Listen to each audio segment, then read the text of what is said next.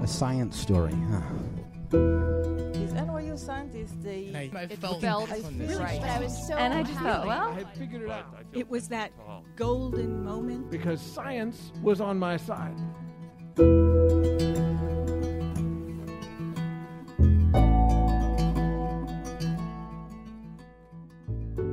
Hey everyone, I'm Ben Lilly, and welcome to the Story Collider, where we bring you true personal stories about science.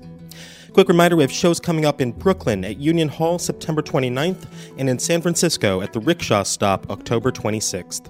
Go to storycollider.org for more info. This week's story is from Nate Charles Troisi. It was recorded in August 2015 at the Bowery Poetry Club in New York City.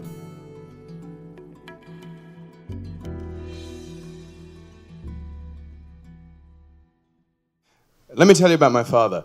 My father has, I think, 3 engineering degrees. And I say I think because there's a very good chance he's gotten another one since I started this story. He has 1 in electrical engineering, 1 majoring in power systems, and 1 in another thing that I don't get. Or I can't pronounce it, I can't read it. It's on the wall, it's there. Which brings me to my next point. My father's a genius. And I don't say that with admiration, I say that factually. He is a genius. His degrees, the ones he got, I don't know how the grading system works here, but in Australia, a high distinction is above 85%. And then a distinction is like 70 to 85, and then a credit is like, well, you know, you were here.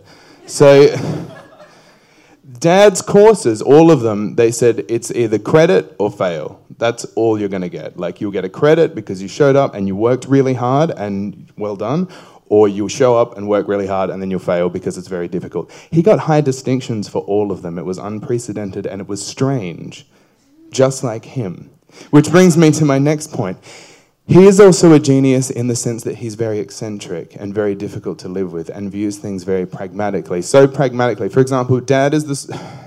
He's the sort of person that doesn't understand pants. He doesn't see the need to... And I don't mean, like, a lot of kids have, Dad's not wearing pants again. But, like, he doesn't... It's not that he's lazy. He just doesn't understand. Like, why should I be wearing pants at this given moment? I'm on the couch now. For example, when I got my first girlfriend, I was very excited about it because, you know, I wasn't a very popular child. And I came up to him and he was sitting on the lounge, pantless. And I said, Dad, heads up, my new girlfriend's going to be here in an hour. I'm giving you an hour. I just need you to put pants on. Like, that's... Can you do that in 60 minutes? And he's like, yeah, shut up, leave me alone. Which is yes for Dad. So I went and played computer, because as I said, I'm a cool kid. And I'm sitting there waiting, and an hour passes, and then ding dong, I hear the doorbell, and like, poof, the door bursts open to the computer room, and Dad, still pantless, with a shirt, but now has a beanie on. Like, he's added... clothes, but to the wrong end of his body. Your girlfriend's here now. I don't put pants on. And he runs off. That's the kind of person my father... Like, figure that out. I don't know. But it also meant we had a very fraught relationship. And when I was 10, he began to work very, very hard. He had to start up his father's business, which had disintegrated into bankruptcy. And he did a great job because, as I said, he's a genius. But it meant he would wake up at 4 a.m. and he would get home at about 8 p.m., 9 p.m., which meant I didn't see him because I was a child. And I would wake up at, 7 a.m. at best, and be asleep, after The Simpsons. So I got a chemistry set for Christmas when I was 10. And I saw this as a wonderful bridging opportunity. A lot of people saw it as my grandmother being cheap, which is also fair. But I saw it as a bridging opportunity because now my father and I can share an interest. You like science, I can get in on that. Sure, I understand numbers and stuff. Let's do this. I also was excited about it because if Dad was into this, it gave me carte blanche to go into Dad's shed, which is like the forbidden zone, and that's where Dad goes to be weird, so we don't have to do it in the house anymore. And it's filled with like things that kids can't touch, like blades and kerosene and saws and balloons. And he had balloons in there. For some reason, he had a helium tank, and we used to blow up balloons and just make the little voice and everything. It was just one thing in Dad's scary shed. But it meant I could go in there, and we worked really hard on these experiments, and I learnt things, and I used to enjoy burning different chemicals and discovering the temperature and the colour with which they burned and different experiments. And one thing that was my favorite was I learned if you put like 2-3 drops of glycerin on a pile of potassium permanganate, that shit goes off. Like it just burns hot white, and then it's gone. It's beautiful. And that's what I proposed to my grade 6 teacher, because we had a science project show coming up. I said, well, what do you like? You just put the thing on and then it burns hot white and it looks really good, and I think everyone will really like it. And Mr. Robertson said, that sounds like a really bad idea. You can't do that because you're a 10-year-old child and it's irresponsible. Absolutely not. Always misunderstood. And so, so I was left in a bit of a fix because it's hard to get Dad. I'm like, Dad, we got to come up with a new experiment. Like, what are we going to do? And we came up with this thing. He came up with this thing. It's like you get a balloon and you put a straw on it and you sticky tape a straw on it and then you run some string through it and then you let it go and it flies. It's propulsion, basically. And that was my project. And I show up to the grade 6, science presentation day with like this much knowledge about potassium permanganate and glycerin and like very, very little knowledge about propulsion. And I'm up there nervous, and I'm not popular, by the way. I think I should point that out at this point. At this school, I'm not considered, like if the chemistry set and the absent father didn't give it away, not a very cool, plus it was a very football-heavy school. And again, not into, and I mean like Australian, it doesn't matter, it's just another sport. But like, and we, like, so I'm standing up there, petrified in front of these peers who, like, at best indifferent to me, with no knowledge about propulsion and a balloon and a string and some straw. And I just start doing crowd work. Like, I'm just like, so what's the deal with Mr. Robertson? Let's see what's going on over there, guys. And it kills. Like, it is to this day. Like, I'm 28. I've been performing for 23 years. That was still in the top 3 of, like, my performances. Mwah. It was great. And I finish, and by the time I let the balloon go, it's like a standing ovation. The guy's like, oh my God, I didn't know you were so cool, Troisi. I mean, to be fair, like, they were football players. I think they were just happy there was a balloon in the room. But they clapped. And Mr. Robertson came up to me afterwards. He was like, yeah, Nathan, you have a real knack for science. And I said, Mr. Robertson, you have completely misunderstood what just happened because you have never witnessed a classroom full of dazzled children.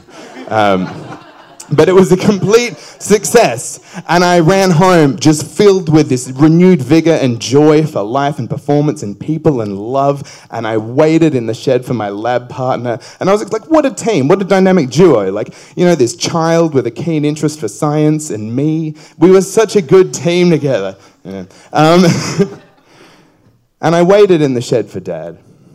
And I waited. And I waited. And he began to get home later and later from work.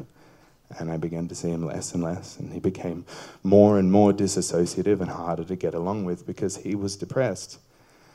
And I did what any 10-year-old with an absent father and a broken heart can do. And I started burning things. I just started burning everything in the shit. Not like a rampage. Like, it was still science. But the experiment was like, can I burn this? And yes, they're like, invariably you totally can. You just put fire on it and it's gone. Hot tip, every scientist in the room. And I mean, I burnt every chemical in the chemistry set. I burnt the beakers. I burnt the box. I burnt things that weren't part of the chemistry set. I wrote my name in chemicals and burnt it. It was still interesting. I was learning, but it was very fun.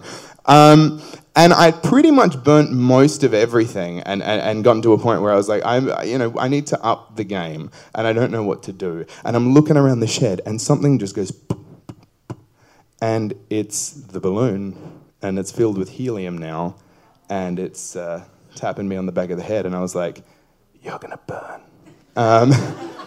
I get Dad's butane torch, which I maintain is overkill. If you're going to do this experiment at home, don't use a butane torch. And I just hold it to the balloon, and the balloon is gone. And the experiment is like, yes, you can burn a balloon. I have learnt that. And there's this stillness. And I look down at my hands and I'm like, oh, I have freckles now.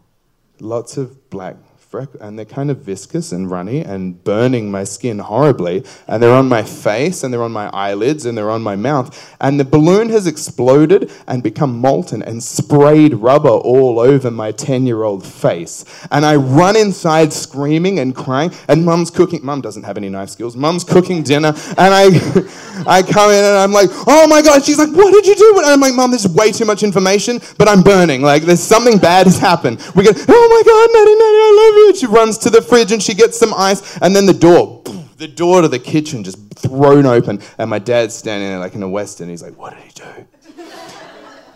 And Mum's like, I think he burned himself. I don't know. Apparently there's too much information. I can't help you. And he says, listen, do not put ice on those burns. We need to put honey on it to neutralize it, okay? And leave him. Helen, just go. And Helen, my mum, walks out of the room and Dad smears honey all over the burns. And we sit there and he says, see, when you apply heat to rubber, it becomes viscous and it becomes molten.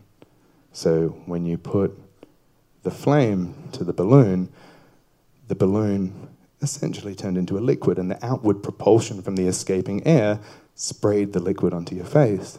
So now we need to wait for it to harden so we can pick it off. And I said, what does the honey do, Dad? And he says, the honey doesn't do anything. Just don't fuck with my stuff. You have honey on your face now, and you need to learn a lesson. So we sit there in the kitchen, my dad and me with honey all over my face, waiting for the rubber to harden so he can pick it off. And it was the longest time we'd been alone together in 10 years. And it wasn't like the intention, but like the chemistry set actually did bring us closer together. And I'm glad that balloon burst all over my face.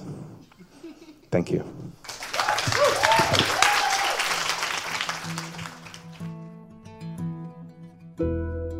That was Nate Charles Troisi.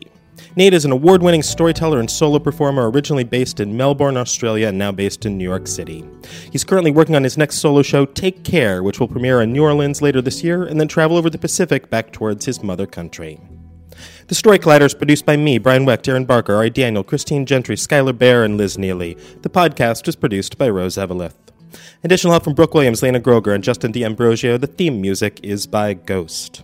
Special thanks to the Bowery Poetry Club for hosting the show, and to balloons for never not being surprising when blown up. Thanks for listening.